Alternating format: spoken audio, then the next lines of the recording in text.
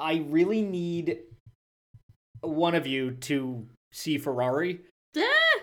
Because the last act of it has been just rattling around in my head. I desperately want to. I will. Yeah. I will. We could do a Michael Mann episode after you've seen it. I like it when Cargo Fast. Yeah, I'll talk about Michael Mann with you. Yeah, fantastic.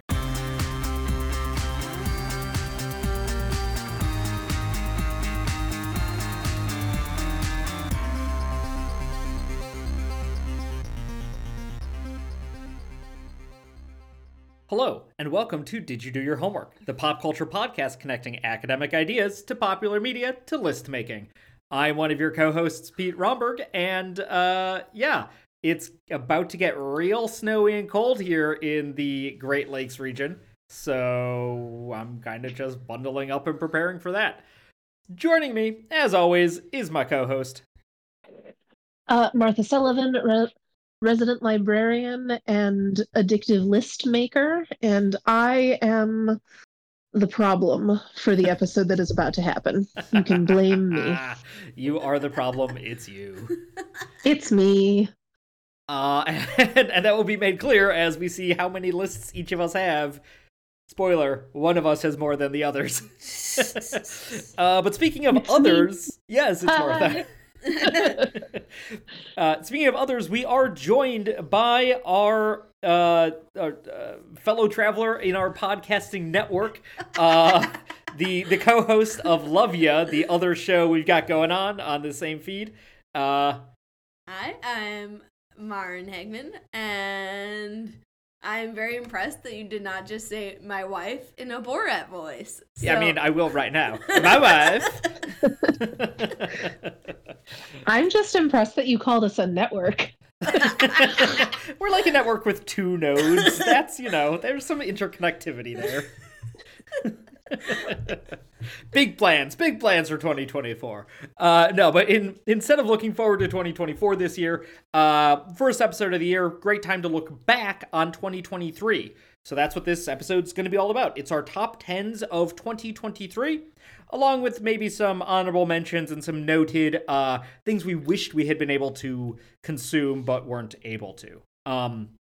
This is a pure list episode. We're just going to be talking about the things we loved from 2023. So we're going to jump right in. We're not going to have a stuck in our heads because realistically, everything on these lists is probably what was stuck in our heads at some point or another this year. It's all stuck in our heads all the time. Exactly. So Martha, you have two actual top 10 lists. We're going to bookend this conversation. You'll begin with one of your lists, and then Maren and I will share our more comprehensive, or not comprehensive, but like our gestalt lists of everything, and then we'll end the conversation with your other list. So take it away on whichever list you want to get started with. Yeah, so I'm going to start. So I have, as Pete stated, I have two lists. I have my top 10 movies of 2023, and I have my top 10 everything else. As much as I would like to consume enough current media to make complete top 10 lists for like books and TV and all that stuff, I don't. A lot of what I end up watching in the TV realm and reading ends up being from years past. So my first top 10 list I'm going to share with you all is a combo TV, books, and video games. So I'm going to start at number 10, and at number 10 I have Baldur's Gate 3, which finally dropped for systems other than the PlayStation. This is at number 10 because I've only put in about 10 hours of it so far. It is very fun.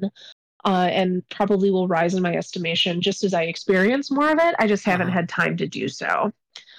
What do you play as? Well, I started my very first playthrough as a bard, and then I got really frustrated and stuck, so I started over as a monk, and I've been having a lot more fun with a more combat-focused class. You're the first person I've heard of who plays a monk. Interesting. Yeah, I like being able to hit many people. My number 9 is also a video game. It is from the same studio that is making Scarlet Hollow, which I have definitely talked about on this podcast before. This game is called Slay the Princess, and it is another narrative-driven horror story game. The premise of this one is you are a hero, you wake up in the woods, and you are told by a narrative voice that it is your job to go into a cabin on the hill, find the princess locked away in that cabin, and slay her to prevent the end of the world. Hmm. Again, it is a choice driven narrative. So you have options at every turn, and things in the world change as you make choices. Um, it's very compelling. I have, again, not finished it yet, but it's a kind of branching narrative that changes based on how you react to things, and just based on how strong of a game Scarlet Hollow is. I'm really looking forward to exploring every nook and cranny of this game as I work on it. All right, my number 8 is the Scott Pilgrim Takes Off TV show on Netflix. Hmm. I'm big fan of the Scott Pilgrim versus the World TV show. I didn't love the comic, but the animated show is so fun. It is not a remake of the movie, and in fact explores a lot of different directions from the original source material while still being true to the characters. Brian Lee O'Malley, the writer of the comic, was one of the developers of the show, so it also feels very true to his vision. And it's just such a fun time. So, The yes. yeah, go ahead.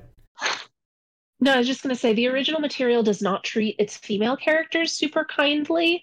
And I think that the TV show does a lot to sort of show how the creator has grown, and also how these characters can kind of grow beyond the sort of self-centered assholes that they can be in the original material. Sure. So I've heard good things about this from both you and my brother Mark, past and maybe future guests on the show.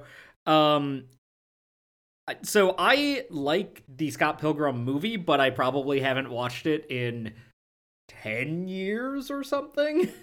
And I know that Marin doesn't like the movie so much. So with that knowledge, would this be like a fun show for both of us, or maybe just more for me, or what? Well, so Marin, what was it about the movie that you didn't care for? Putting you on the spot. No, it matters. It matters to my recommendation or not. Oh, that's all. I just wanted to punch Scott Pilgrim in the face so hard. Then yes, I do think both of you should watch this show. Okay. Because it acknowledges that he's a not a great dude. No, because Ramona is really the lead character of the show. Okay. I also didn't love Ramona. Too much of a manic pixie dream girl for you. Yeah. No, but see, I still think so. Pete, for you, I would say watch the whole thing. Yeah. Marin, for you, watch the first 2 episodes. Okay. They're like half-hour episodes, so watch the 2. If you're vibing with it, great. And if you're not, then you've only invested an hour of time. And yeah, I do think that it does some really interesting things, and I totally hear you on those criticisms of the movie. But I think you would be, and don't read anything about it, because I think it works best if you kind of go in not knowing what you're about to get into. Sure. My number 7 is sorry. Before you go any further, I just want to note that our dog is chewing on his rope right in this room, which is very cute, but also might be getting picked up on mic. So if you hear chomping noises or like sounds in the distance, we're not eating food. Well, I Someone cannot is hear enjoying him, his. so. All right, good. Someone is just going to town on a stuffed flamingo. My number 7 is a book called Whale Fall by Daniel Kraus. This book is a survival thriller about a guy who goes scuba diving. He is looking for the bones of his father who committed suicide a year ago. So by walking into the ocean. So he goes scuba diving to try and find his father's remains in order to sort of close the book on their relationship. And in the process gets swallowed by a sperm whale. It is incredible. It is so tense. The head of every chapter is how much PSI he has left in his air tank until it runs out, while he is sort of figuring out how he is going to get out of this whale. And also, while this is happening, he is reminiscing on the relationship that he had with his father because they did not leave things in a good place. Yeah, that's again all I kind of want to say about it. It is very tense. I enjoy, like, I could not stop reading it. Um, and I also like at no point in that book did I know whether the guy was going to live or not.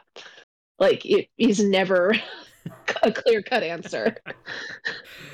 This gives me an idea to update the Book of Jonah and include the PSI that he has, the oxygen that he has left in the whale that swallows him. At the beginning of each chapter there. Apparently, this book is as scientifically accurate as Krauss could make it, which is why it is very specifically a sperm whale, because sperm whales are not krill eaters, so they actually have a throat that could dilate wide enough to actually swallow a diver. My number 6 is also a book. It is Mr. Magic by Kirsten White. This is a horror book.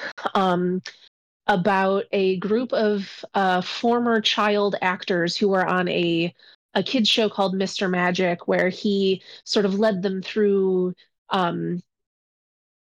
creating scenarios in their imagination. And the show was about like learning morals and being better kids and the power of friendship. And then one day, Mr. Magic disappears and the whole show gets shut down very suddenly. And then 30 years later, the now adults are reunited for an oral history project about the history of the show. And through the investigation of like what happened and why there are no recordings of this show anymore and why everybody remembers it existing, but nobody has like actual copies of it or can remember any specifics about it, start to kind of unravel the creepypasta mystery of this children's show. I'm adding that to my Goodreads. It's fabulous. My number 5 is The Bear Season 2. Heck yeah. It rules. I did not watch a lot of TV this year, but that show is continuing on very, very strong. Is it on? Did it make one of your lists too? Are we going to talk about it later? I think it is the only 3 for 3. It's number 2 on my list. Fantastic. Do we want to go into it now, or do we want to wait for it to pop up on one of ours? Either way. Let's talk about it now. It's 3 for 3. Yeah. It's the only one that's on all 3 of our lists. Martha, for you and I, it makes a lot of sense because all that good Chicago-ness. But it's also on Marin's list because it's just an impeccably crafted, Golden Globe winning show. I love that Io Edebiri won a Golden Globe for playing Sydney. She is such the heart of that show. And I thought that the second season was really smart in sort of shifting the focus away from Jeremy Allen White. Yeah. And really giving the other characters like room to grow and be people. It was fun that every character got basically their own episode. And as much as everyone was talking about the Fishes episode, which was an incredible tour de force of an episode, I think my hands down favorite episode of television of the past decade might be the one that came after that, Forks, which is the Cousin Richie learning to become a Michael Mann protagonist episode, and also sing along to Taylor Swift. I really liked that episode. For my money, I liked the episode that comes after that a little bit more. Mm-hmm. Like, that episode is great because you get to see Richie learning all of these lessons. I loved seeing him implement them. Yeah, like he wears suits now, and you're like, oh, this stuck. This wasn't just a flash in the pan. Well, and I think what you guys are getting at here, too, is I think one of the reasons it's so exciting is that I think that this season probably utilized and interwove these like standalone episodes with an overarching story so well. I think that's done relatively rarely. I mean, I think there's always been, stretches where like shows explore one character specifically, but I think rarely has that structure been so well interwoven with an overarching structure.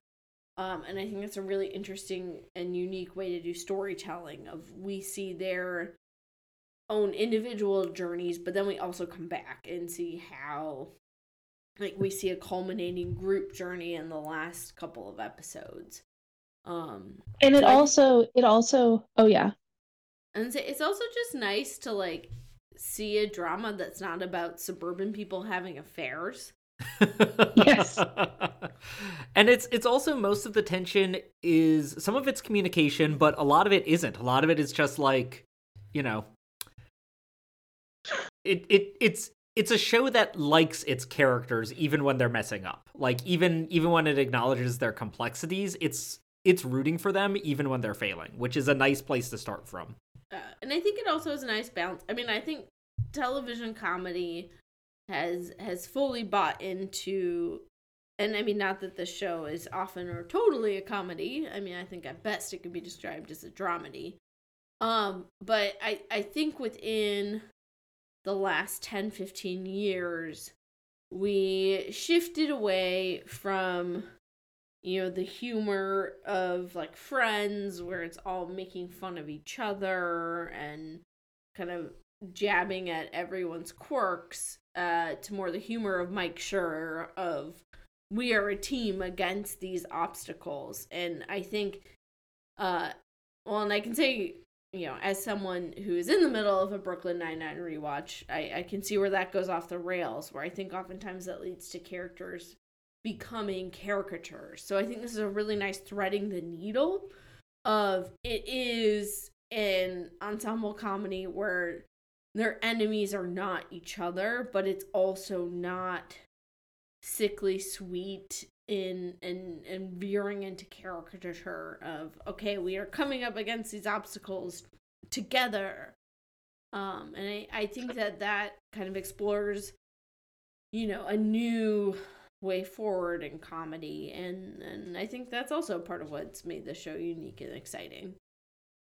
Absolutely. And just to go back to the storytelling real quick, I think that it is also doing a really smart job of not only showing you these individual character pieces, but also using that to give you information about like where Carmi came from and how he has become the person that he is. Like when Marcus goes to learn with the pastry chef, and like you kind of get a glimpse into how he's related, like what his connection to Carmi is and what that tells you about his history and all of that, I just think is such a smart way to both focus on these other characters, but still feed you bits of info on the guy who's ostensibly the lead.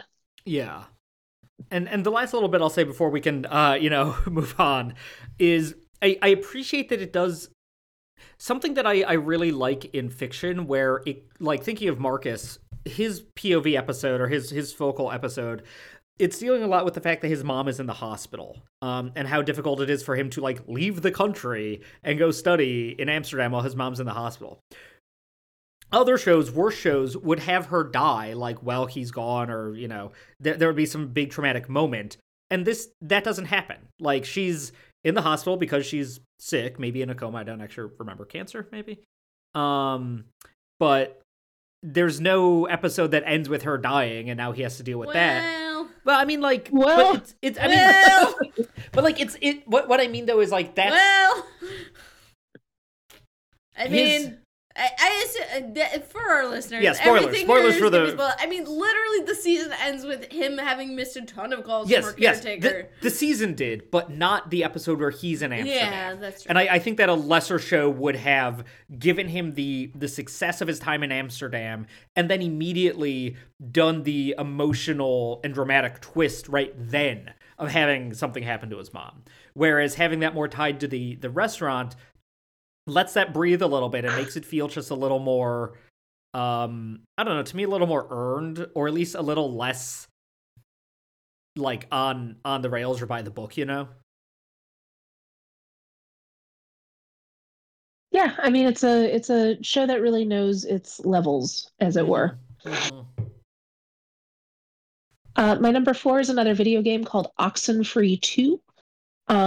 This was a sequel to a game that I quite liked from a few years ago called Oxenfree, that is sort of a horror time loopy sci-fi kind of deal. I thought that the sequel did a really good job of staying true to sort of the conceit of the games while also expanding. Like, it is not a retread of the first game.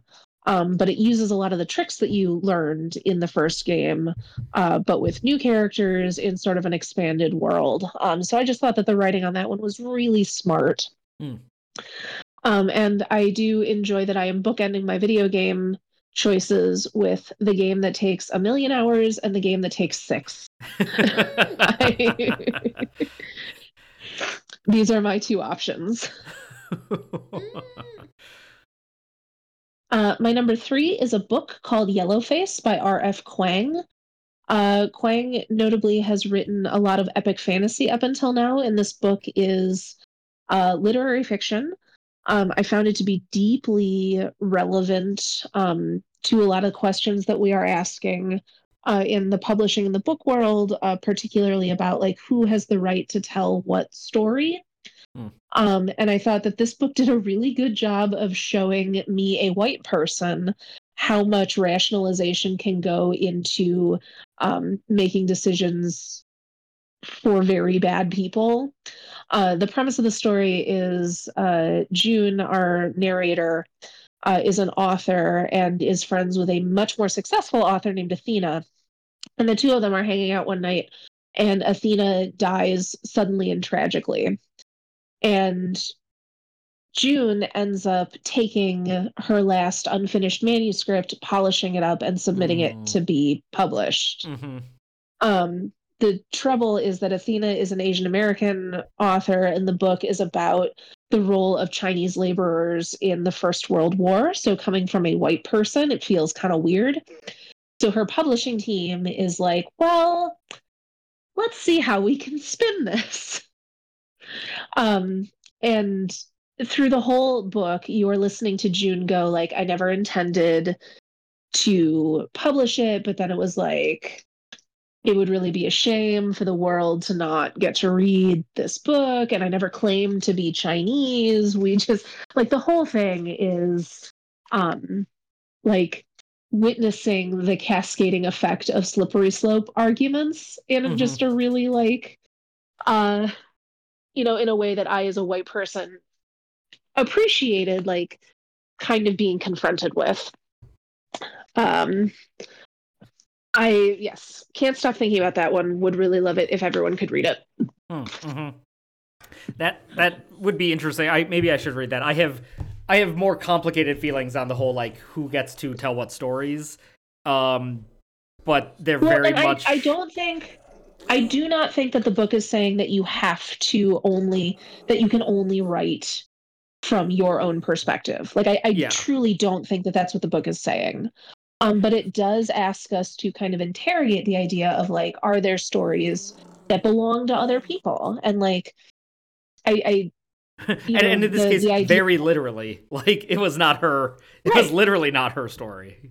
Yeah, exactly. And, like, really considering, like, am I the right person to tell this story authentically? Like, that I think is the question that the book is asking. Not like, since I am a white straight woman, like, I can never write anything about somebody who does not fit into those profiles. I don't think the book is saying that. Yeah. Well, and this is, it's very interesting that this came out this year when, like, a chunk of discourse was about, a movie we'll get to later of Killers of the Flower Moon, which, this discussion of who gets to tell what story is sort of involved in that narrative, that meta narrative as well. But we can get to that when we get to Absolutely. Yes, Ozzy has now brought a fresh toy and is desperate for us to play with him because we're just being boring sitting here not playing with him. The problem is he's a loud tug-of-war player, so we cannot do that. All right, my number 2 is another book called Black River Orchard by Chuck Wendig. This is the horror novel of my Stephen King loving dreams. It feels very much like classic King. It is about a man who owns an apple orchard and discovers or hybridizes a new kind of apple, or does he? That when people eat it, like it clears their skin, it irrigates their crops, it moisturizes their skin, or it keeps them moisturized. Yeah.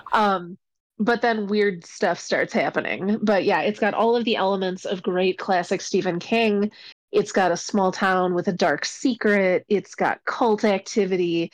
It's got many branching narratives that all sort of converge. It's like 600 pages, but reads like a whip. It is wonderful. I truly cannot recommend this book highly enough if you are a horror person at all. I just tossed this on my Goodreads and was reminded that I have, what was his, Wendig's previous, the Book of Collected Objects? He did the Book of Accidents, That's which I'm quite sure made it onto a list of mine from the past. He also did Wanderers and Wayward, which are an apocalypse duo, which are also quite good. Book of Accidents was the one I was thinking. That's been on my Goodreads, and I just haven't gotten around to it yet. So now I have 2 Chuck Wendigs on my Goodreads. And yeah, I'm going to close out my first top 10 list with The Fall of the House of Usher, which we did a whole episode about. And I just truly found to be A+, entertaining, soapy, fun. It's not quite as powerful emotionally as some of Flanagan's other works, but it was a ride that I really enjoyed taking. If you want to hear more of our thoughts on that, as Martha said, we had a whole episode on it, so go listen to that. Yes, we did.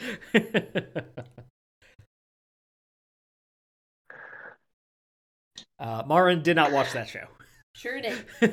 Too spooky for that. Do we want to take a real quick break and then dip into one of your 2 lists? Yeah, that seems like a good idea, because usually we'd have a break here anyway. Yep. So we will be right back after this quick break.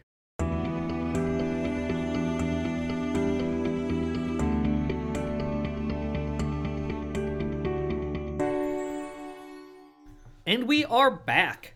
So I'm going to go ahead and take the next crack at my top 10 list. Unlike Martha, Martha, you were bemoaning not, consuming enough media that came out this year, 2023.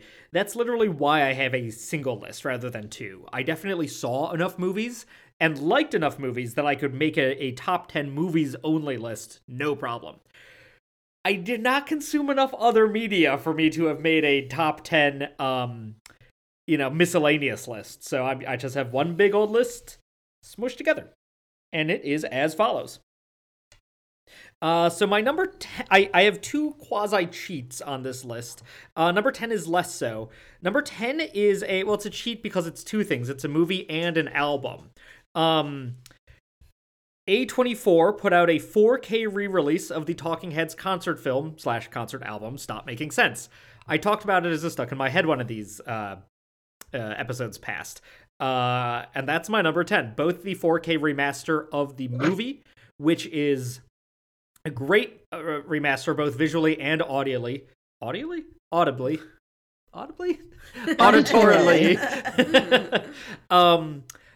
And I dragged Marin to go see it in our nice art theater, beautiful old movie palace type place, and it was a great time. It was basically like going to a concert.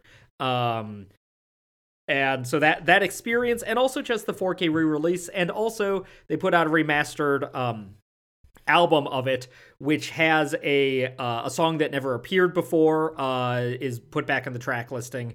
So it was just really, really delightful to, like, in October, have a full-on Talking Heads renaissance. Everyone remembering how much they love this movie and this album, me remembering how much I love the movie and the album, and ending up with a great, great transfer. Talked about it on a stuck in my head, so probably don't need to, don't know if you guys have anything else to weigh in there. I continue to be happy for you. Yeah, exactly. Number 9 is my only other music option that made it on my list. This was a weird year for me musically. We'll get into this on my honorable mentions. But I wasn't listening to a lot of new, like indie or rock music, which is my normal forte. I was doing a lot more like soundtracks and minimalist music and sort of soundscapey stuff. And just older music in general. But coming out this year in March, Spotify told me it was my number 1 listened to of the year, was the Boy Genius album, The Record. It's their first full-length album after they had an EP, a self-titled EP, come out a couple years ago. And it's great.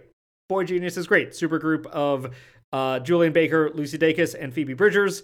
3 artists whom I love independently, and I love when they're working together.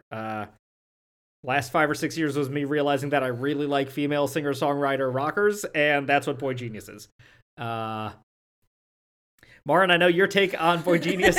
I'm glad it brings you joy. Martha, I don't know your take on them. I don't have one. I'm sorry. I've never listened to them. I'm trying to figure out if you would like them or not. There's a rawness to it that you might really like, but I know that you're very lyric forward.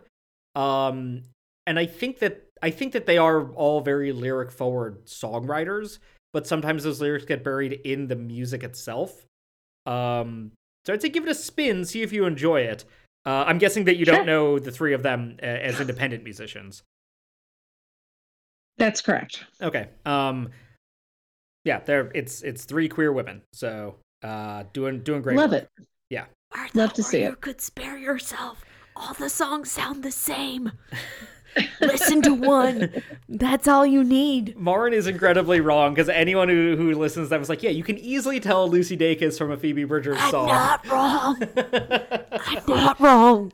Spare yourself, Martha. Mention the Gandalf, fly, you fools. Spare yourself. Right, so yeah, Maureen has incorrect opinions on Boy Genius. Moving on. My number 8 is a TV show. It is Star Trek Lower Decks. This year was a weirdly big Star Trek year for me. Both Lower Decks, which was an animated show, and Strange New Worlds, which is a live-action show, had new seasons out this year, and they were both absolutely A+, top-tier Star Trek. I ended up putting Lower Decks on my list just because I ended up binging the entire show while I had COVID, and that was a really good COVID watch. And it's Star Trek at its best. It's episodic, but it's heartfelt. It is... it's a little self-aware and a little, taking the piss out of Star Trek itself, while also being deeply honoring the Star Trek, ideas. I think that Roddenberry would have really enjoyed it. It is, deeply steeped in a post-scarcity quasi-socialist future, and thinks that that's a good thing to aspire to, which is all we can want for Star Trek. Love it. Yeah, and I know that this group here likes the JJ movies, but then I don't. Singular. Yeah. I like the first one. The other 2 are crap. Beyond is like What If Fast and Furious, but in Star Trek, and that's fun. There's some fun things in Beyond. How dare you? It's a solid 6 out of 10. I will stand by that. Star Trek Okay. Beyond is like a Fast and Furious in space. It's all about family and making spaceships go fast. Living your life a quarter parsec at a time. You are not wrong, though, Martha. That there is a dramatic drop in quality. Yes. Like, first one is definitely much, much better than the others. Yes. But, I don't know. I gotta get a kick out of Star Trek Beyond. I'm We're happy all- for you. We're all notably not talking about Star Trek Into Darkness. Oh, yeah, no, So- nobody's defending that movie. ever. Nobody is talking. No one Yes. is talking about Star Trek Into Darkness. Yes. So what is your number 7? my number 7 is Wes Anderson's Asteroid City. We did a whole episode on Wes Anderson, including Asteroid City, but this... I did not know what to expect going into this movie, and I thoroughly enjoyed it. I thought it was in a way his most emotionally mature, while also his most, like, Baroque structurally. And yeah, it's well established that I'm a Wes Anderson fan. I really enjoyed this one. I don't think it's my favorite, but it is definitely up there as top tier Wes. Oh yeah, this one really ended up being a Rosetta Stone for me. It's number 3 on my movies list. Mm-hmm. I did not expect to connect with it as deeply as I did, and I had a great time. And I cried when the alien showed up. He's just a funny little dude. He's just a little guy. Yeah, he just wants his rock back. I don't know. I think for me, it is not appearing on any of my lists. And I will caveat this with saying I have enjoyed many a Wes Anderson film. But You're also hot and cold on him. yeah, I think for me, this one leaned in too much to the pretentiousness. And I think this one had one too many a layer of artificiality. That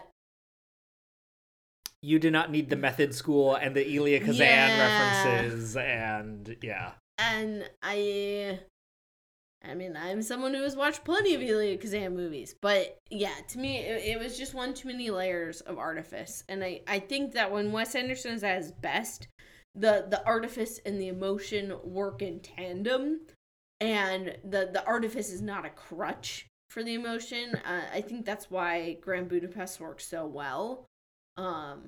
Is he is using the construction of the like multiple narratives and different sides of the frames, but he doesn't hold back any of the story. He doesn't hold back any of the characters' emotions. And even French Dispatch, which Well, and Pete knows that I did not respond well to either of those movies.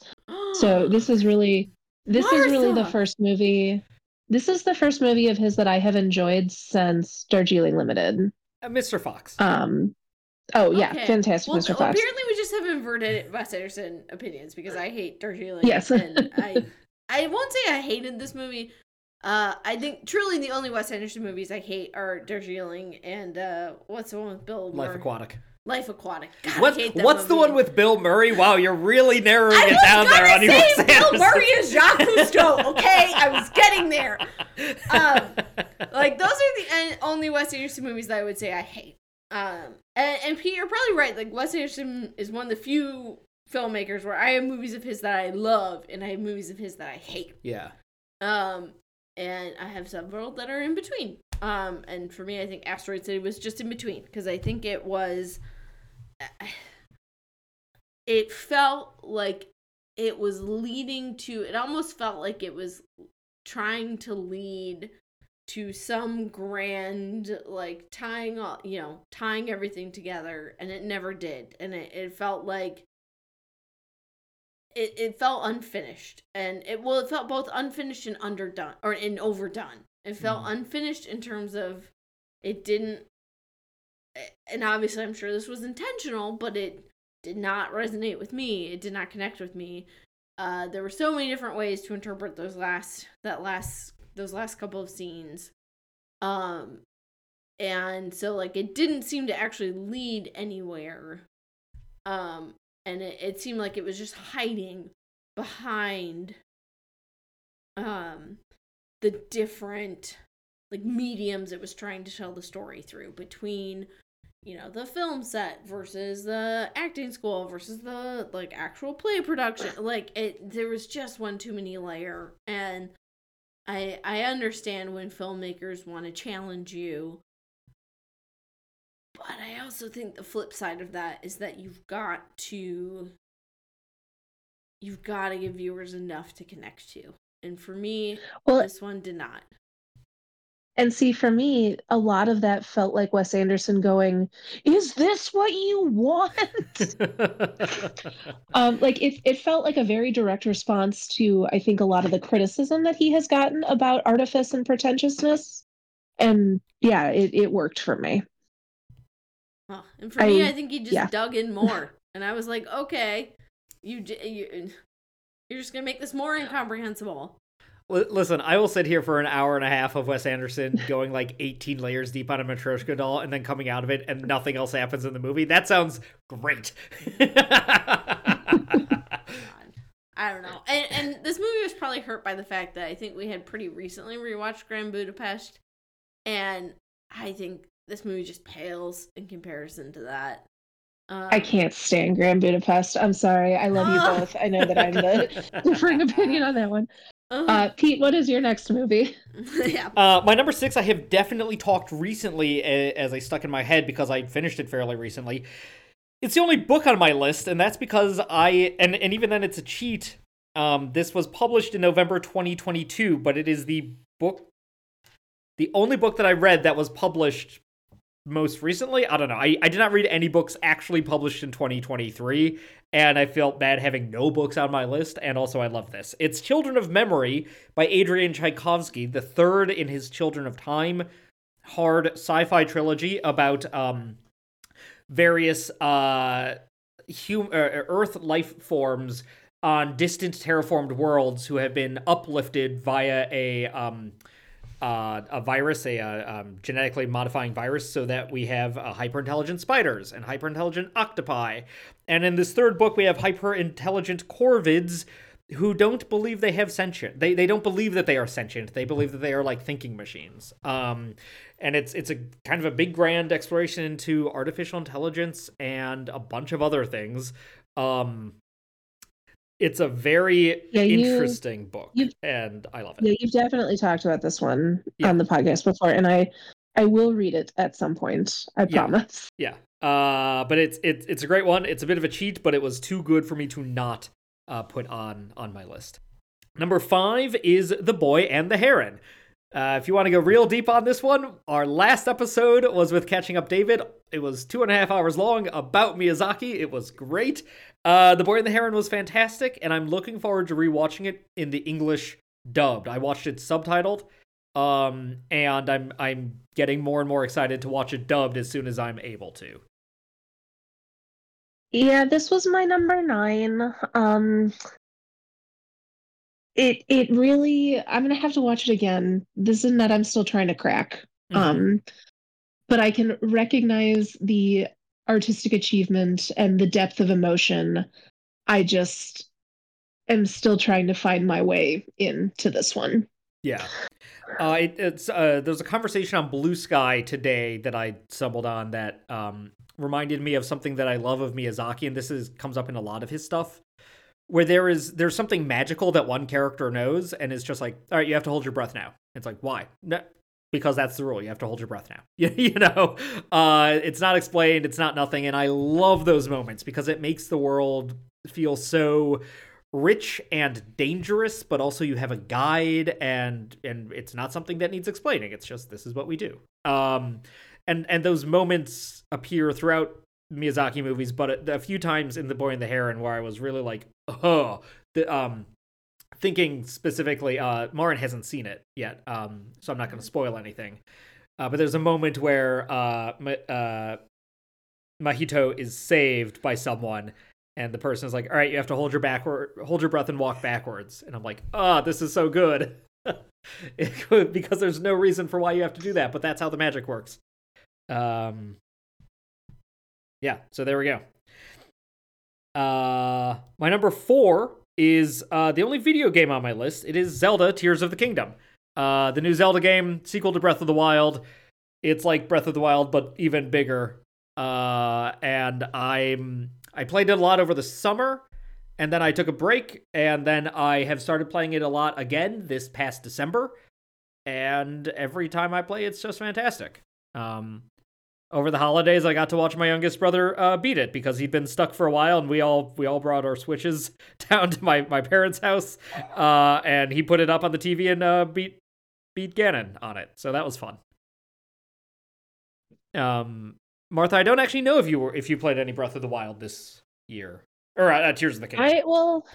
I did not. I did not really click with Breath of the Wild. So this was not a priority for me. Sure. My number 3 is Killers of the Flower Moon, Martin Scorsese's epic. Who else has it on their list? I do. Yeah, Martin, just Martin. I have not seen it yet. This is on my. If I had seen it, it would probably be on my list. Yeah. But yeah, I haven't seen it yet. This is one I would love to rewatch. When you do get around to seeing it, I would be curious, and a rewatch would fix this for me too, of seeing how it plays at home. Because part of it, like, it's 3.5 hours long, but it's so riveting when you're in a movie theater when you have to devote your total attention to it. I wonder if it plays as well at home when you can have distractions, when you can take breaks. I watched Drive My Car twice in my own home. Do not speak to me of distractionless home viewing. I also watched Drive My Car in my own home, and I think I would have enjoyed it more seeing it in a theater, but Drive My Car has a different, like, it's not as long. It's That's false. Drive My Car is not 3.5 hours long. It's like 3 hours. I think also, though, there is something to, and I mean, it's not quite to the level of, sorry, what I'm trying to get at is I think the visuals are probably helped by being on a big screen. Like, it's not a major action movie or like something where, the visuals aren't necessarily showy. But I think that there is a lot, because it is so centered in this community. I think there are a lot of, like, beautiful shots that are probably helped by being seen on the screen. But this is also kind of a moot point because, I mean, unless, like, there's some theater that's going to, like, put it back in. Which it might, depending on Oscar. Yeah, but I do think that there was something to seeing it in a theater, seeing it with a fellow audience. I do think it is. And this also might be, sorry, confession time for the pod. Pete and I have a terrible habit of, like, we often have a running commentary during movies. At home, we're not monsters. Yeah, obviously we're not doing this in the theater. Sorry, good clarification. No, obviously. But yeah, obviously. So I think sometimes too, it's good for us specifically to see movies in a theater where it's like, okay, we can't talk. Although, did we whisper a lot during Napoleon? Yes, we probably did. Sorry, everyone else who was in that theater. I would like to keep us on track. I will never argue that a theatrical experience is superior. However, I am very firmly on the side of the democratization of film, which includes me being able to watch Tenet on my 3DS screen, if I so choose. So, tell us about Killers of the Flower Moon and why it's making your list. Since it's on both of your lists. Yeah. Where's it on your list? It was number 2. Okay, dang. All right, yeah. Well, and I rated that, so I did. I guess this is not really spoiler because none of y'all care. But I literally went through my letterboxd and, like, plucked out what I rated highest. That is why I keep a running list. Yep, and this was my second highest rated. Or actually, no, I think it tied with number 1. But, like, I gotta go with my heart there, as you all hear. I mean, I think that the best way I can describe it is that, leaving that theater after that film, you truly felt like you went through an experience. And like the best way that film transports you, and not to imply that this is a, like, so often I think we talk about being transported in like a frivolous a positive way. Yeah, yes. And this is obviously not that. This is, you're transported through an emotional ringer. Yeah, and I think that it is a movie that I think it strikes that balance of demanding a lot from its audience, but also giving them, and I'm like trying to work around, like, I don't want to, it's so weird to say spoilers for like a movie that's based on history. The thing is, you cannot spoil the last 10 minutes of the movie. It's like that is such a powerful ending to a film. I wasn't going to bring up that part, but like that it takes you, it really takes you on a journey, and a journey that is, I think, painful. I mean, and it almost feels flippant to say painful, because here it is, you know, this history that happened. And I think this movie demands that we look at this history. And I think that, I think you leave. I think that this film does the best things that film can do, which is, I don't want to say change perspective, because that's not what it's doing here, but I think that it's calling attention to history that has been forgotten. It is making its viewers connect. And I mean, and Martha, obviously being in the library world, you so often hear the term, I mean, we talk about in the library world all the time, the term windows and mirrors. And I think this movie does both. I mean, and you know, it's a bunch of masters of their craft at absolutely top of the game. Scorsese so often has movies that are indictments of their main characters, but often that's lost because, and this is not an indictment of Scorsese, this is an indictment of his audience, but like, you know, Wolf of Wall Street, Goodfellas, it's so fun watching them do bad things that when they get their comeuppance at the end, a segment of the audience forgets that it's an indictment of these characters and that Scorsese hates these guys. And instead everyone's like, oh, this is pretty cool. This movie, you never once forget that the main character, like that the, you know, what? No, you never once forget that they're either gormless idiots or like cruel monsters, you know? Martin's giving me a look. I think this movie, I am trying to prevent, like, if Martha, I want Martha to have an experience of like not knowing too much before she hits play. I don't disagree with what you're saying, to be clear. Okay. I just don't want you to. I'm not going to give it feels too much weird. away. It feels weird to say spoilers about something that is like 100-year-old history, but like. Yeah. I mean, and I guess I walked in knowing all that, and you walked in not. Yes. So, and yeah. I if Martha has not read the book, I want her to walk in not exactly knowing what's about to happen, because I think that might improve your experience. And if you've read the book, this is all good point. I was gonna say, I appreciate the sentiment.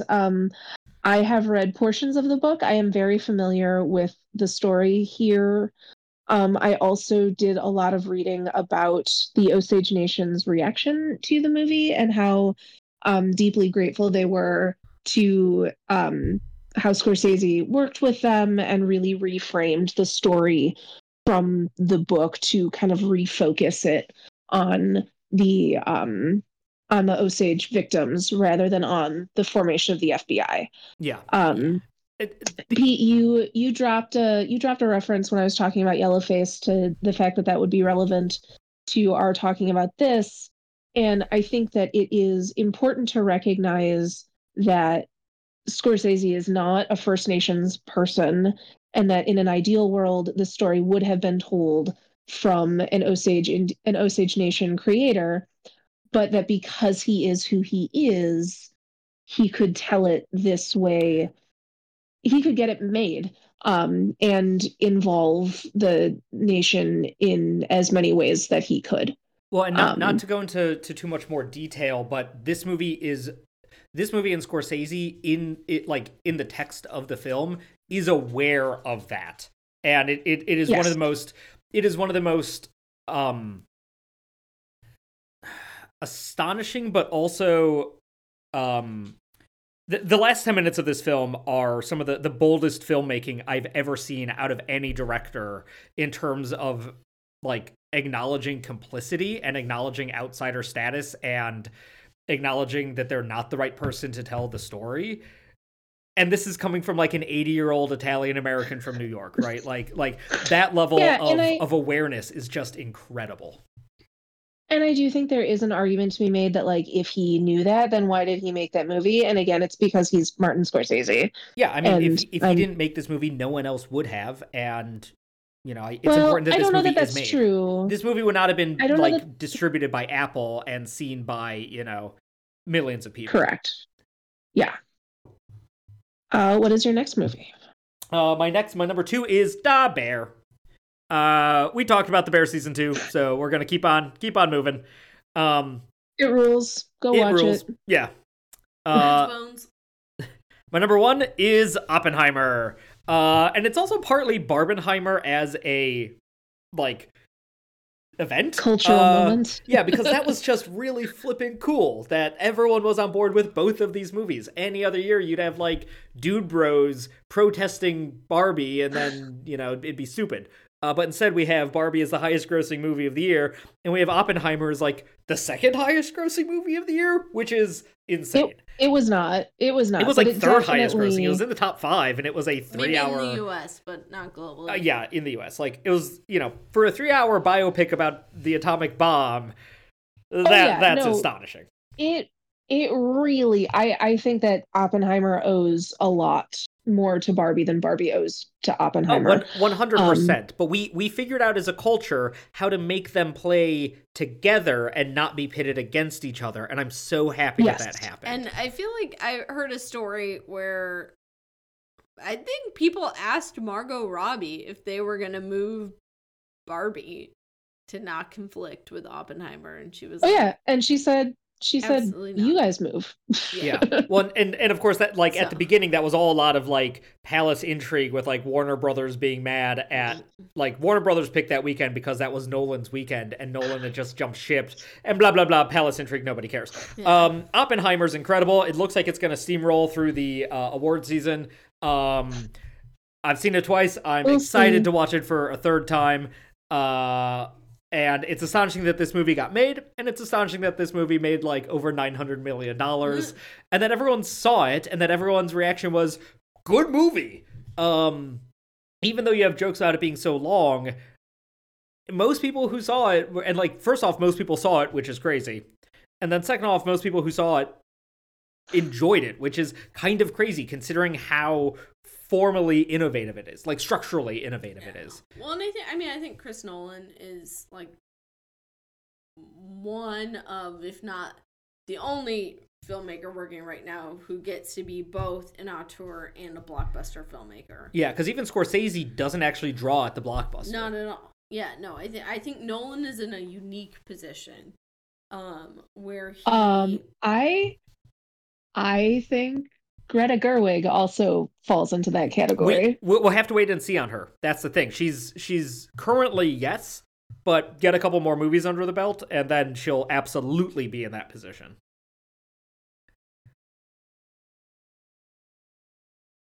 And that's no knock on Greta. I love Greta. Like, yeah, because she is what? I mean, how many movies she's directed? How many movies? Like, I guess, how many movies do you need from her before? Well, I'm just saying, like, Nolan's got 12 movies under his belt, and they've all, since Batman Begins, they've all performed well at the box office and critically. We've got Little Women, we've got Lady Bird, and we've got Barbie. That's Gerwig's 3. And they all made good money. Barbie's obviously, like, the runaway success. Little Women made its money back, but it wasn't like, doing gangbusters at the block. Like, everyone was very happy with how it went, but it wasn't like a blockbuster in the same way. I'm just saying, like, once Greta gets 2 or 3 more, blockbuster movies, then yeah, she's absolutely in that same position as Nolan, and maybe no one else, who can make whatever the heck movie she wants, as weird as she wants it, and still bring in $900 million, you know? Yeah. Right. So I haven't seen technically, Greta Oppenheimer. Gerwig apparently directed a fourth film, which nobody knows about, called Nights and Weekends. Compared to Nolan has directed 17. 17. I haven't seen Oppenheimer. I'm sorry. I will, because it'll get nominated for Best Picture. I gotta tell you, I am happy for this man. I am still not excited about seeing it, but I guess I'll let you know how I feel about it after I do What makes see you it. not excited to see it? It is 3 hours of old historical white men, and that historically has not been my cup of tea. I have also been told that the first hour is a Wikipedia entry, and that makes me feel like, why did we need to do that first hour?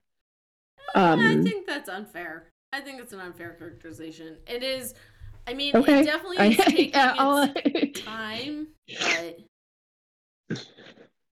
yeah. And like I said, I will see it because it is going to be part of the Oscar conversation. I just, yeah, I missed it in theaters because I wasn't hyped to see it, and I haven't really heard anything that kind of makes me hyped to see it, but I'm trying very hard to withhold actual opinion until I'm trying really hard to give it a fair shake because Okay. yeah. I mean, I think it does deserve a fair shake for as much as it is a biography of an old white man. I think it is doing really interesting things with both its form and its performances. And I mean, listen, Christopher Nolan's best film will always be Dunkirk because he had a legitimate reason to not include female characters. Yep. So, yeah, there's always that. That is always his Achilles spot. heel. Yeah. But I also thought Interstellar sucked major. Yeah, I don't love Interstellar. Yeah. I'm not an Interstellar defender. You'll have to duke that one out with Pete. Yeah, no, I think this is a really interesting. I mean, to be fair, I had it as number 3 on my list. But I think it was also similar to Killers of the Flower Moon. It was a movie that took you on a journey, and it was a movie that I think was both simultaneously trying to commemorate and complicate the legacy of this man, and I think that it did it in a really interesting and innovative way. I think there's some terrific performances. It probably could have been 20 minutes shorter. But I didn't also feel like it was lagging. Like, I never felt bored. So I do think it is. If you also hate Interstellar, I think there's a chance you might like this more. Yeah, I would say that they're so fully unrelated to each other that that it's not actually relevant to compare. Did you like Dunkirk? I thought Dunkirk was fine. I thought the conceit was interesting. I certainly liked it more than the other World War II movie we got at that same time. Do you mean yeah, I had a good time watching it. World War I movie, 1917. I thought it came out the same year as The Darkest Hour. Oh, I forgot about The Darkest Hour, and that is better for everyone that we just all collectively agreed to forget about Darkest Hour. Yeah, so that was my list. That was my top 10. I should have done some Trinity-esque countdown to get me to Oppenheimer, but I didn't. So there we go. Fantastic. Yeah, so that was my list. Marin. All right. Hit us with your list, and this might go a little faster just because I was gonna say there are a couple things we can knock out, but I do actually have a fair amount that neither of you have talked about. So sorry. I will try to go faster. Okay, my number 10, Slow Horses, and this might be recency bias, but dang, that show is fun. I also appreciate that Apple puts out those seasons like clockwork. You see, it was renewed for season 5. I did indeed see that, but it's just a great ride, and to ping pong from a Gary Oldman performance that we all agreed to forget to Gary Oldman actually like doing great work. Slow Horses, it's great. Love his work in it. Love Kristen Scott Thomas getting work. Love the whole like wacky team of weirdos.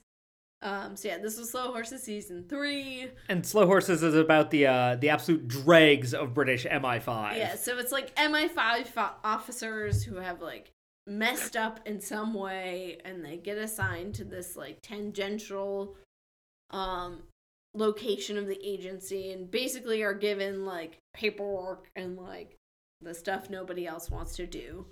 And it is not about what I thought for a very long time. It is not about cowboys. It is not about cowboys. There's no cowboys, there's no racing. And there is no horses. But they're called the Slow Horses because the place where they work is called Slough House. And so somehow that gets transmuted into Slow Horses. And yep, it's great. Yeah, it's just a fun little spy family, and if you like La Carré, you'll like Slow Horses. Yeah, and I think it does a good job balancing tension and humor and pathos, and I think it's a great job. So yeah, my parents have recommended this one to me. I will definitely get around to it at some point. Yeah. You need Apple for it, so that's, Yeah, and of course Apple never puts out physical media, unfortunately. But yeah. I borrow my sister's so that I can watch great. Monarch Legacy of Monsters. Yes. Which I could not in good conscience put on my list because it's not done yet. Be done tomorrow. Me neither, but very into it. Yeah. Same. Okay, so yeah, Slow Horses, number 10. Number 9, a show I'm sure confident neither of you watched, Jury Duty. I haven't watched it, but I've heard such good, heartwarming things about it. And I think, for me, Jury Duty has to make the list. And I say this as someone who does not like reality television. Like, not to shame anyone. If The Bachelor makes you happy, awesome. Like, I'm glad that reality television seems to make so many folks happy. It is just not generally for me beyond, like, HGTV. And so I am not I say this coming as not a reality television person, but I think this show was both unique and heartwarming. For those of you who don't know, the whole setup of the show is that this one man shows up for what he thinks is jury duty, but in reality, everyone in the room, from the judge to the bailiff to the other jurors to the folks in this case, are all actors. And the show is about his reaction to, literally kind of the plot these folks have created. And one of the jurors is James Marsden as James Marsden, right? Yeah, it's James Marsden playing himself. And it's just, it's lovely, and it, I think it's unique, and I think that it's truly hilarious and manages to toe a line of having some gangs, but never being crass. It's just lovely. Highly recommend. I binged it on our plane flight back from the UK this spring, and it made summer, sorry, and it made that plane flight so much better. I really enjoyed Jury Duty. I'm gonna take that sentence out of context, and there we go. I in real life enjoyed I didn't get out of Jury Duty. I was a reserve juror, and I was never called, but I did my due diligence to make sure I didn't need to show up. Okay, number 8 I have on here is Joyride. I think that Joyride is, I guess I'm just leaning into the comedies here for a moment, but I think that, like, comedies are consistently undervalued critically, and I think that Joyride really is threads a needle of pathos and humor, and it is I think it's probably best described as the female version of The Hangover. So it's about this group of 4 women who are kind of thrown together as one of them. So one of them is, 2 of them are best friends who grew up in the same town. They are both Asian American. One grew up in an Asian American family. The other was adopted by white parents, and so has not quite felt connected to her heritage. And so the story is they both end up, along with the best friend's cousin, and then the main character's roommate from college who has moved to China. They all end up, she has a business trip to Shanghai, and so they all end up wacky hijinks, and they all 4 of them end up there. Wacky hijinks ensue. They go on kind of a crazy adventure. And I thought it was really fun, really funny, had a lot of heart, and I want them to make more movies like it. I'm bummed. Just want to say, I'm bummed I haven't seen this one yet. I'm really looking forward to it. I'm quite sure I will have a good time. Oh yeah, I think you will deeply enjoy it. Is it too far afield for Love Ya? Oh, it's not a rom-com. No, yeah, it is not a rom-com. Yeah. It is definitely not a rom-com. Okay. Number 7 I had on my list was actually a book that I did listen to. I tend to only consume nonfiction via audiobook. I guess I like my nonfiction as podcasts. And that is Sure I'll Join Your Cult by Maria Bamford. And it's her kind of chronicles of joining different 12-step programs and like her different ways to be part of groups, and how that has, on one hand she is a comedian, so it's very funny, but it is also kind of a poignant reflection on her journey, like through her mental health, and she as a comedian has always been very open about, she has been diagnosed with bipolar and OCD, and so has encountered a lot of challenges. And if you watch the show Lady Dynamite, she literally made a whole show about that. But yeah, the book is a little more serious, but still very funny. I feel very connected to her as someone who also grew up in northern Minnesota and loves pugs. Actually, the most stirring part of the book, one segment that I really connected to is her talking about how much she loves her pugs, and actually the death of one of her pugs triggered a major mental health crisis. So anyway, I connect to her strongly, and yeah, I thought it was a wonderful book. And we did also get to see her live. She performed stand up. She was doing both a stand up and a book tour this fall, so we did not go to the book tour part of the stop, but we did get a chance to see her in person, which was also awesome. Her opener is from Milwaukee, and so made several Milwaukee jokes. So yeah, it was great. So number 7. And number 6, I have The Bear Season 2, which we've already covered. Woohoo, love The Bear. Number 5, I am shocked. 3 for 3. 3 for 3. I am shocked. I am the only one to have this on my list. You two should both go stand in a corner. It's on my honorable mentions. And that is Across the Spider-Verse.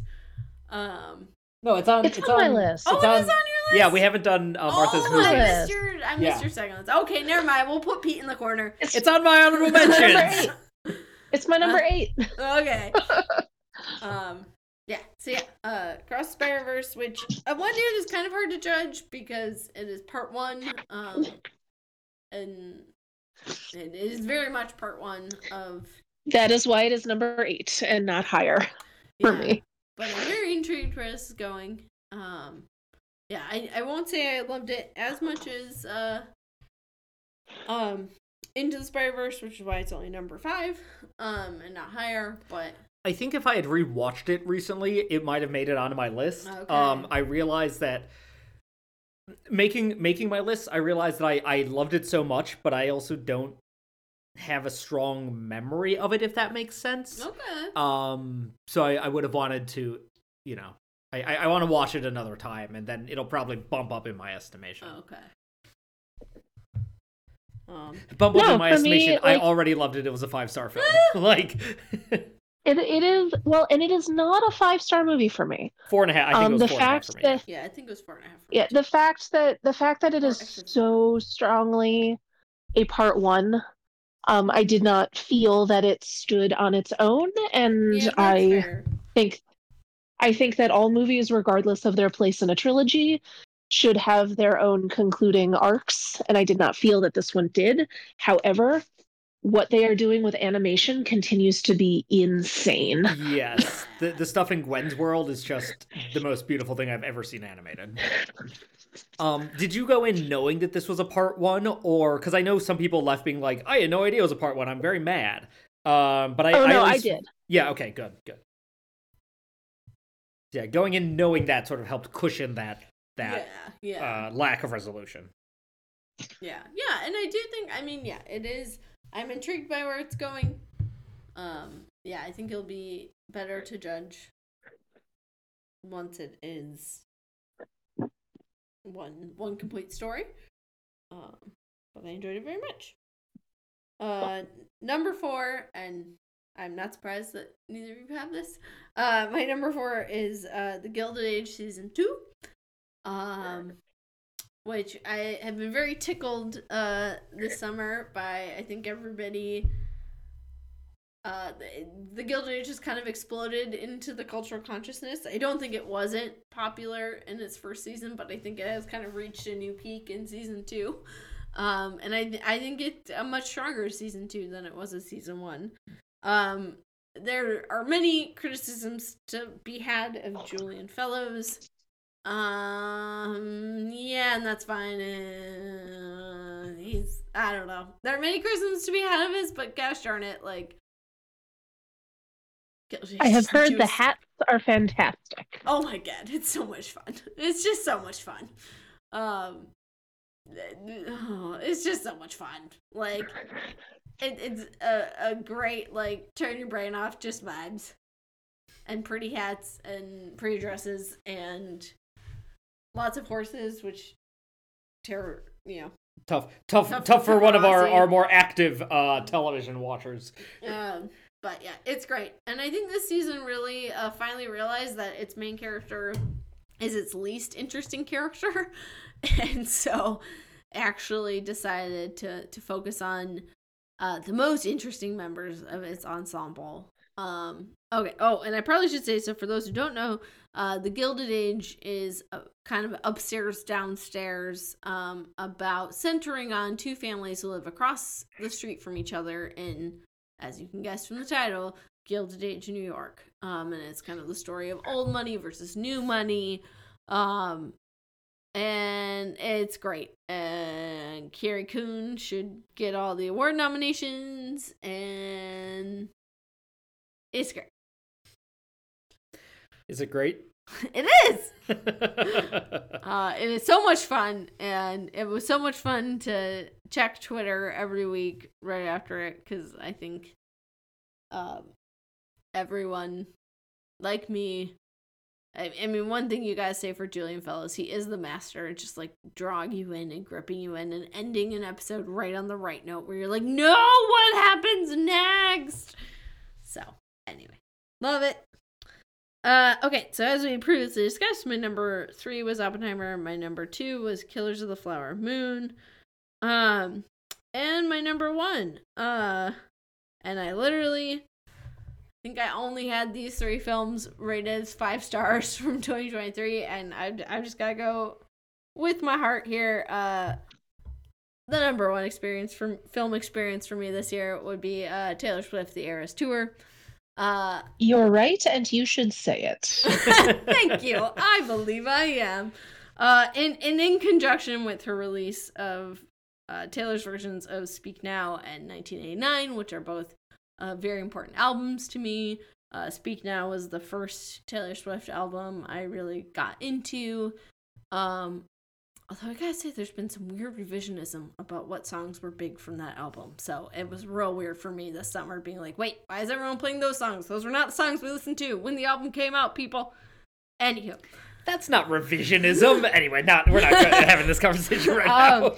And in 1989, I think was a very like important album of my like young adulthood, and I think I can so remember like the place and time, and like I just feel like there was a season of my life that was soundtracked to that album. So it holds a special place in my heart. But yeah, the movie itself, I mean, I don't think it needs any explaining. It is a film of Taylor Swift's concert. This was a great year for concert films. We had this, we had Beyonce, we had Stop Making Sense. Yes. Like, it really was a year where, and maybe because there was,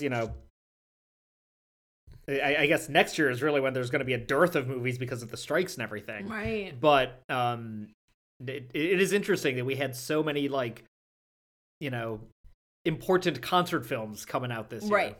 No, it is. And I mean, I think we were kind of in the moment of, not post-COVID, but post-vaccine, kind of this whole desire to have concerts again and have these major concerts. But yeah, I think and I really love that these theatrical events make these concerts accessible to people. Yes. Because like the era's tickets were impossible to get, and they were so expensive, and they all sold out really, really quickly. And this gives people a chance to still experience it in a group setting. Yeah, absolutely. Although I have to say, I think I did go the wrong theater setting. I went with all the tweens at our local art house. They did not sing. Oh, what? I know. My friends and I were like kind of cautiously on a couple songs, like, do we start? But no, they sat and watched it. It was real weird. You needed to take the leadership and show the youths how it's done. We weren't gonna pressure the tweens anyway. So yeah, I did not. Those drunk old women are singing along. This is so embarrassing. Yeah, with my Anyway, so I didn't get quite the like singing at the top of the lungs, kind of going to church type theatrical experience, but it was still really fun to see on a big screen. And I did rewatch it while Pete had COVID, because I was like, ooh, what's something I can watch that Pete won't watch with me? And yeah, it was really fun to just see like all the artistry that goes into it, and all of getting to like see in 3 hours all the ways that Taylor Swift has reinvented herself. And I think that it's been really interesting for someone who's been a Taylor Swift fan for a long, long time. It's been, I don't want to gatekeep Swiftydom, but it has been really kind of interesting and a little disconcerting to go from being kind of the pop culture underdog to she was on top of the world, to back to being reviled, to now like the unquestioned, like most famous, the only current monoculture figure out there. Exactly. In a way. So it is a little disconcerting. And again, not that I want to gatekeep Swiftydom, but I think the reverse of that is, having lived through many of those, if not, no, I won't say all, but many of those eras. I think there's just a whole nother level of not only remembering the music, but feeling like you have grown up with Taylor and remembering where you were in your life while you were listening to that music. Where were you when you first heard Tears Fall on My Guitar? Well, that one actually skipped me by. I did not listen to that album until much later. But I mean, I have such vivid memories of bus rides to songs from Speak Now and college parties, dancing to songs from Red and being made fun of for liking songs from Red. And yeah.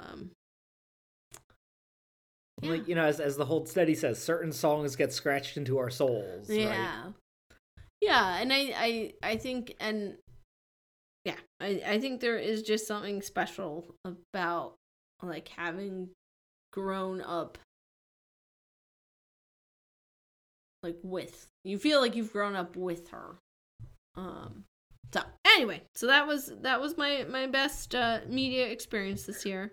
So yeah, Martha, do you want to talk about your movies? I do. And actually, most of my movies have not been talked about yet. Oh, good. But we will proceed through these. So yeah, my top 10 movies of the year. Number 10, Talk to Me, Australian horror movie. This one gets placement purely because I absolutely believe that if a group of teenagers found a cursed mummified hand that facilitated demonic possession, they would use it as a party drug and post it on TikTok. Like the way that these teens react to this thing is rings so true.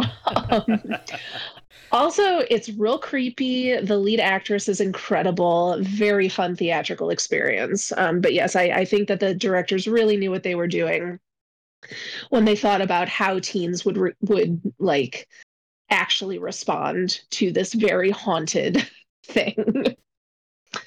Number 9, Boy and the Heron. Number 8, Spider-Man Across the Spider-Verse. Number 7 is Bottoms, the female-driven comedy starring Rachel Sennett and Ayo Edebiri. This movie is the funniest thing I've seen all year. It's incredible.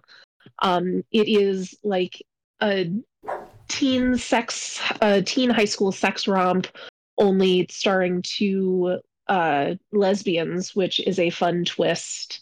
Marin, I really think that you should watch this movie. I was trying to talk Marin into watching it at some point, but neither of us have. I'm the one more bullish on it. It's so silly. It's like Marshawn Lynch opening, is their teacher, right? Yes, and there's nothing about this movie that says we are taking anything seriously at all. Yeah. Number 6 is Teenage Mutant Ninja Turtles Mutant Mayhem. Yes, you all heard right. I did rank this movie higher than Across the Spider-Verse. What? This movie is... Well, it's another Ayo Edebiri joint. Yeah, she is really having a moment. Yeah, she really is. No, the animation in this is great. I don't think you get this movie unless Into the Spider-Verse is as successful as it was. Mm-hmm.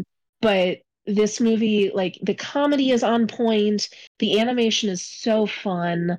The story is like very true to the TMNT kind of feeling. And mostly I really loved the turtles. Like, I thought that they were great. They're all voiced by actual teens, which was important to the movie makers. And yeah, I just had a really good time. There were moments like I laughed out loud multiple times. And I really had fun with this movie. And I'm reading that Seth Rogen is Bebop, so that's pretty exciting. Oh yeah, the voice cast is great. Number 5 is Dungeons and Dragons: Honor Among Thieves. Just another truly good time I had at the movie theater. This is like, if this is the kind of movie we get because of the success of superhero movies, everything will have been worth it. I loved this movie so much, and the best part was the character named Jonathan, because as a DM, I have been in the position of like, oh no, I need an NPC name. His name is Jonathan. No, Jarnathan. Jonathan. I also think this movie is great because, like, you don't need to have any reference point for D&D to go and see it and enjoy it. Yeah. It plays really well as just a very fun fantasy adventure. And honestly, my pitch is, if you like the Marvel movies, if you like Guardians of the Galaxy, go see this movie. Yes, 100%. It is the same kind. It is the same kind of humor, only with 100% less Chris Pratt. And instead the better Chris. In fact, the superior Chris, yes. Even some of the D&D specific stuff, like an owl bear, is just an inherently funny thing. So even if you don't know what an owl bear is, when the druid turns into an owl bear, it's like, yeah, owl bear, owl plus bear, got it. Weird. My number 4 is May December, which was a last minute sneaky uppie in there. It's a Netflix original, although I would have loved to see it in a theater. Do you guys know anything about this movie? Yeah. Yeah. Okay. Wait, so again, we haven't seen it, but listening to enough movie podcasts, aware of it. Yeah. Julianne Moore and Natalie Portman are both doing things I've never seen them do before. Charles Melton is straight from Riverdale to playing Julianne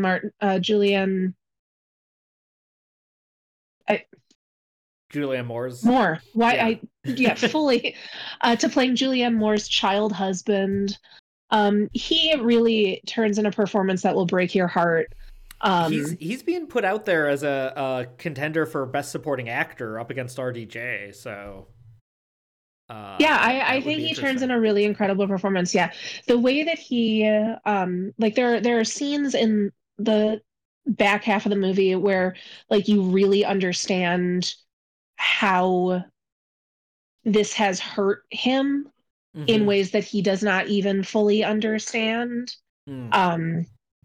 Yeah, it's an incredible movie. And again, it's very funny. Like, you're watching this, and I'm like, I wouldn't trust any single person in this movie with my grocery list. Number 3 is Asteroid City. Yeah. Number 2, Godzilla -1, which you guys. No. We are not opposed to seeing it. We have not been able to. It's on my I'm sad that I didn't get a chance to watch this yet list. Oh no, I meant that more as just a general cultural, you guys. A general cultural yeah. This movie is a war epic that is deeply about loving your people and hating your government. Like hating your country, but trying to do your best to protect the people that you love and who are important to you. And also Godzilla is there. That's it's really incredible. Yeah.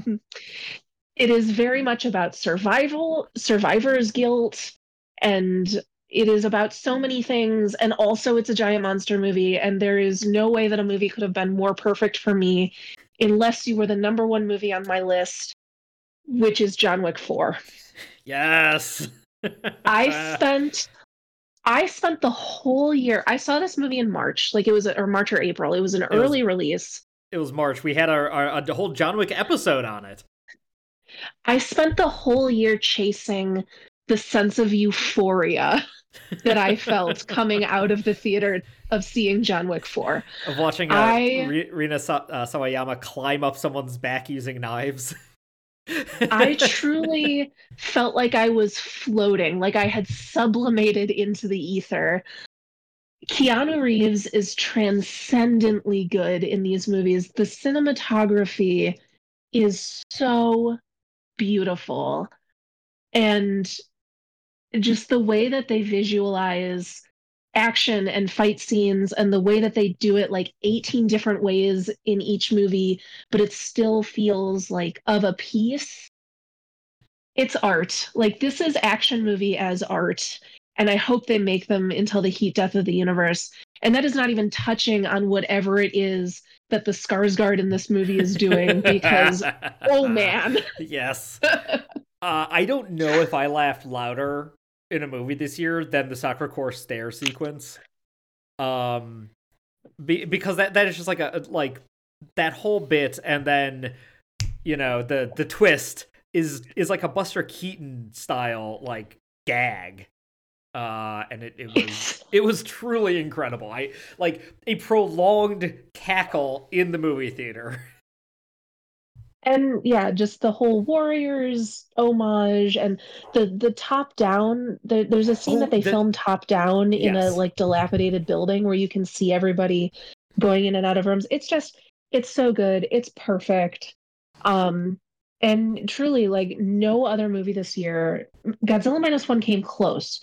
No other movie this year made me feel the way that this movie made me feel. Like Yeah. I was watching something that was like rewriting my DNA. Well, I gotta say, I watched this on our flight back from the UK, and it's not as good on an airplane. No. I mean, it's fine, but it wasn't a transcendent experience as a second watch, airplane watch. So that's my only critique on it, is that it doesn't translate to the back of a headrest as well. So yeah, that's my top 10. Really quick, I'm not going to spend a lot of time on these, but my honorable mentions. They cloned Tyrone, a very weird sci-fi Netflix movie that not enough people are talking about. It stars John Boyega. It's very weird. Go watch it. Barbie, which showed up on none of our lists. No, I think for both you and I, it's probably number like 11 or 12 or something. I really felt like Barbie sucked up a lot of the oxygen this year, which, I mean, rightfully so, it's great, but I kind of wanted to talk about other things. Yeah. Megan, again, an early year release, but just such a fun time. I forgot that came out this year. Yep. The Holdovers, which I thought was just beautiful, sentimental, fun. I look forward to Paul Giamatti sniping that Oscar from Cillian Murphy.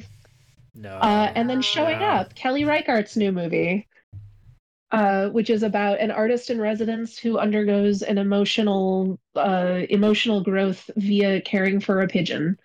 So, so it's a Kelly Reichardt movie. Correct. Starring Michelle Williams and Hong Chow. Oh, fun. Love both of them. Yeah, it rules. Do you want to run through your other list? You're sad you didn't get to think about it, and then we can both run, Maren and I can both run through our honorable mentions? Nope. Okay. Cool. Well, I'll run through my honorable mentions. Yes, my honorable mentions are Barbie and the whole Barbenheimer event. I kind of tacked that onto Oppenheimer too.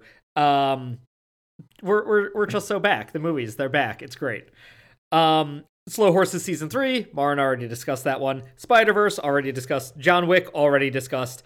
The Killer, this was David Fincher's movie. I'm very upset with Netflix because they did not release it in any movie theater in the Milwaukee area. I enjoyed it quite a bit. Martha, I know you and I disagree on that one, but regardless, I would have been I would have been happy to give Netflix 10 to 12 of my dollars to go watch it in a movie theater, but instead I didn't because they didn't let me, and that's very frustrating. I need to watch it again. Okay. Yeah, I need to watch it again. I mean, I love the Smiths, so that was very helpful. I have no emotional attachment to the Smiths. Sure. I just bad, Smiths needed good. to. Yeah, I just need to. I think. Yeah, I need to watch it again. Fair enough. Rounding up my honorable mentions is the last act of Ferrari. I still keep thinking about it. I like the movie overall just fine. I think it's a mid-tier Man, which means it's like, a solid B. Like, even Bad Man is good. But the last act is sitting with me in some really interesting ways, and I need people to see it so I can talk about it. Yeah, this one is on my list of, if I had gotten a chance to see it before recording, it probably would have been on my top 10. I just haven't seen it yet. Totally. And then last but not least, and this is a bit of a synecdoche for me generally, being a little more into instrumental music this year and minimalism, minimalist music. For not mixing up synecdoche and metonymy. Oh, don't worry. I looked these up earlier to figure out which one I needed to use. This is Ryuichi Sakamoto's last album titled 12. Ryuichi Sakamoto is an electronic minimalist composer who died earlier this year. Maren, you described this album as sleepy time music because it's just it's soundscapes, it's minimalism, often mixed with ambient recordings of like, him walking around or him breathing or rain falling, things like that. But it's really great to put on when you're reading or when you're writing or when you're working and you just need to like have something on in the background that's not going to be too distracting. But also you can pay a close attention to it and get really pulled in. I'm not going to compare it to Joe Hisashi because that's not really a correct comparison, but it's the same idea of like we're playing with, silence as well as sound. Which I've also been listening to a lot of Joe Hisashi recently. And what always strikes me about his Miyazaki scores is the silence in them sometimes, the pauses. So, yeah, that's my honorable mentions. And I've got a real quick notable I wish things. These are things that I could not put on my list because I couldn't consume them. And the big one is Baldur's Gate 3. I don't have 150 gigabytes on my computer to spend on a video game, so I don't have like a you problem. I know it is. Like, could I clear some space? Probably, but I kind of don't want to. Also, my computer is just barely able to run it, even if I were to clear the space, and I don't know if that's the experience I want to have. Godzilla -1, didn't have the time. Zone of Interest, a movie I'm really interested in seeing that is not playing anywhere in Milwaukee. Which is very annoying. I think that's going to be a much harder movie to watch on streaming, just in terms of theatrical experience being very important. So I'm very, very mad that it's not playing in Milwaukee yet. I don't know if it ever will. And finally, Cities... Yeah, go. Turn your phone off when you watch movies at home. It's not Turn just your that. Phone off, shut the lights off. It's not just that. It's about the whole experience. Also, we have a dog who's a very engaged audience member, and that does change the timbre of a movie if you're watching where there are dogs barking in the background or horses in the foreground or things like that. Running. Yeah, for sure, but also turn your phone off. Yeah, I mean, like yes, I can do those things, but that still isn't like for something like Zone of Interest. I would really, if my only option is streaming, fine. But I'm just very mad that I live in I'm not in New York, LA, or Chicago, but I'm in a major city, and it's not available anywhere yet. That's very frustrating. And finally, Cities Skylines 2, sequel to Cities Skylines, a very complicated SimCity game. Not available on the Mac. Very sad. So that's it. Those are the things that I wish I could have consumed, but I can't for various reasons. Maureen, do you have a honorable mentions list you want to run through? Sure. Yeah, I have I guess grouped by TV shows, movies, and books. Turns out I watch a lot of TV. So this is quite a few TV shows. But one TV show I watched in 2023, that was probably my favorite TV show I watched this year, but it came out in 2022, so I could not count it, is Bad Sisters, which is on Apple TV Plus, and is the story of it is both a murder mystery and kind of digging into the family dynamics. It's this group of 4 sisters, and one of their husbands ends up dead, and that's all I'll say about the story. But it's a great show. It is one of those shows you have to give it a couple episodes, and everything comes together beautifully, so it is worth investing in. But yeah, Bad Sisters. Another one that I enjoyed just for the novelty, although didn't necessarily love the characters, but Up Here, which was on Hulu, was a original musical about 2 young people in 90s New York. So I thought it was a fun concept. Would have liked to have seen more. I think it did get canceled, which is a bummer. Next one, a show I think more people should be talking about, which is Not Dead Yet, which stars Gina Rodriguez. Loved Not Dead Yet. Oh my god, so good. So good. So fun. So great. And it's about, Gina Rodriguez has just moved back from London to, is it San Jose? Sacramento? I don't know. Doesn't matter. Let's move faster. Yeah. Somewhere in California. Anyway, it's great. It's about her kind of re-entering back into her old life. So good. More people should watch it. Also, Also, she talks to ghosts. Also, she talks to ghosts. Yeah. Yeah, I'm missing the key element. The key element. Yeah, anyway. So good. Everyone should watch it. Another one included on there that I could not include because, well, we haven't watched the new season that's dropped in 2023 yet, but we did spend a good chunk of 2023 watching seasons 1 through 3 of For All Mankind, which is a speculative kind of alternate history of what would have happened if the Russians won the space war. Space race. And I think showed up on Pete's Best of the Year last year. I bet it did because For All Mankind is a great time. Well, and maybe we started it end of last year, but we were watching that show for a while. Yeah. So I think we did carry it into, I don't know. Maybe we watched it around this time last year and I'm confused. Another one on here, Poker Face on Peacock. Poker Face should be one of my honorable mentions as well. It's very fun. It's Natasha Lyonne as Columbo. Basically. Yeah, and Ryan Johnson. By Ryan Johnson. Yep, super fun. That is a good one.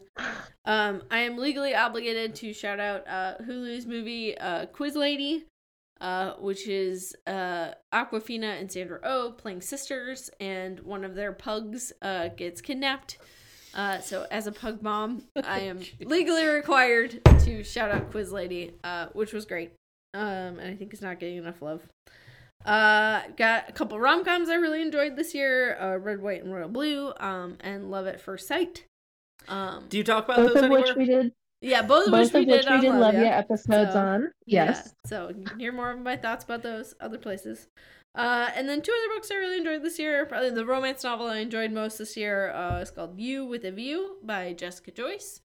It is about a woman who discovers that her grandmother had a first love before her grandfather. She meets said first love, goes on a road trip to kind of relive their story with his maybe pretty hunky grandson. So the three of them, so it's kind of a fun road trip book. It's pretty great. And then the last one I'll mention, another nonfiction book I listened to this year that I really got a lot out of was You Just Need to Lose the Weight by Aubrey Gordon, who's host of Maintenance Phase. I thought everyone should listen to Maintenance Phase. Everyone should listen to Maintenance Phase. Everyone should read You Just Need to Lose the Weight. So yeah, that will be a book that will stick with me into 2024. I'm really hoping that the documentary about her, Your Fat Friend, gets distribution so that I can watch it. Yeah, me too.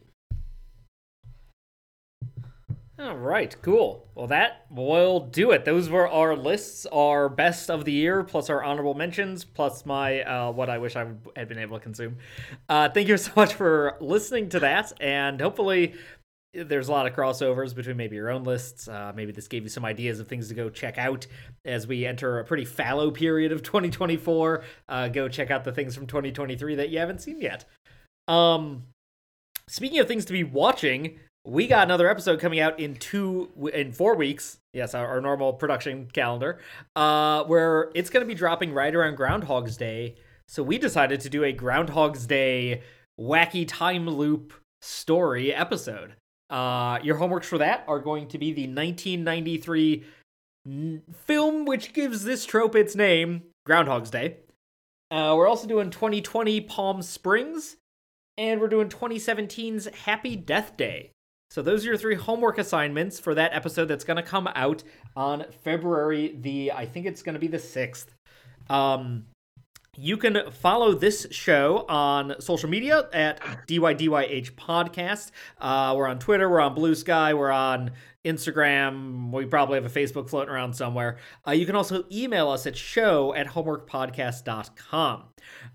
Please rate, review us on all the pod streamers, catchers, whatever the term we're supposed to be using these days. And as always, one of your homeworks is to tell your friends about us and spread the word. Martha, where can people find you? What other things are you plugging? What other shows might you be appearing on? Sure. Maren and I have another podcast that updates on the same feed as this one on alternating release dates called Love Ya, where we watch and review a piece of teen cinema or adult rom-com that is easily available through streaming. Check us out. I also am able to be found on most social media platforms at Magical Martha. I ran a Tiny Letter newsletter, but Tiny Letter is going away, so I haven't decided where that is going to fall. So stay tuned for that. Anywhere on socials, or are you good? Oh, I said everywhere on social media at Magical Martha. Oh, there we go. Cool. Sounds good. Marin, how about yourself? Yeah, I mainly tweet about romance novels these days, but if that gives any of you any interest, feel free to give me a follow at _star_danced.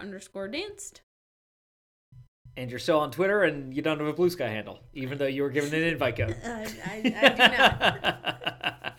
Cool. Sounds good. All right. Well, that's going to do it for us this week. Your next Love Ya episode is going to be the movie Along for the Ride.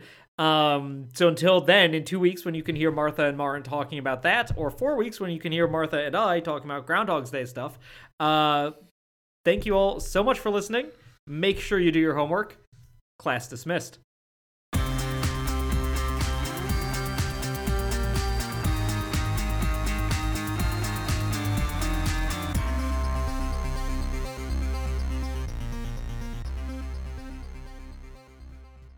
All right. Thank you all. I have to go. I have to go join the rest of my family for dinner. Oh, so. Fun. Yeah, and that's late dinner. So thanks for letting us keep you as long as we did. Yeah, thank you guys. This was super fun. Yeah, this is great.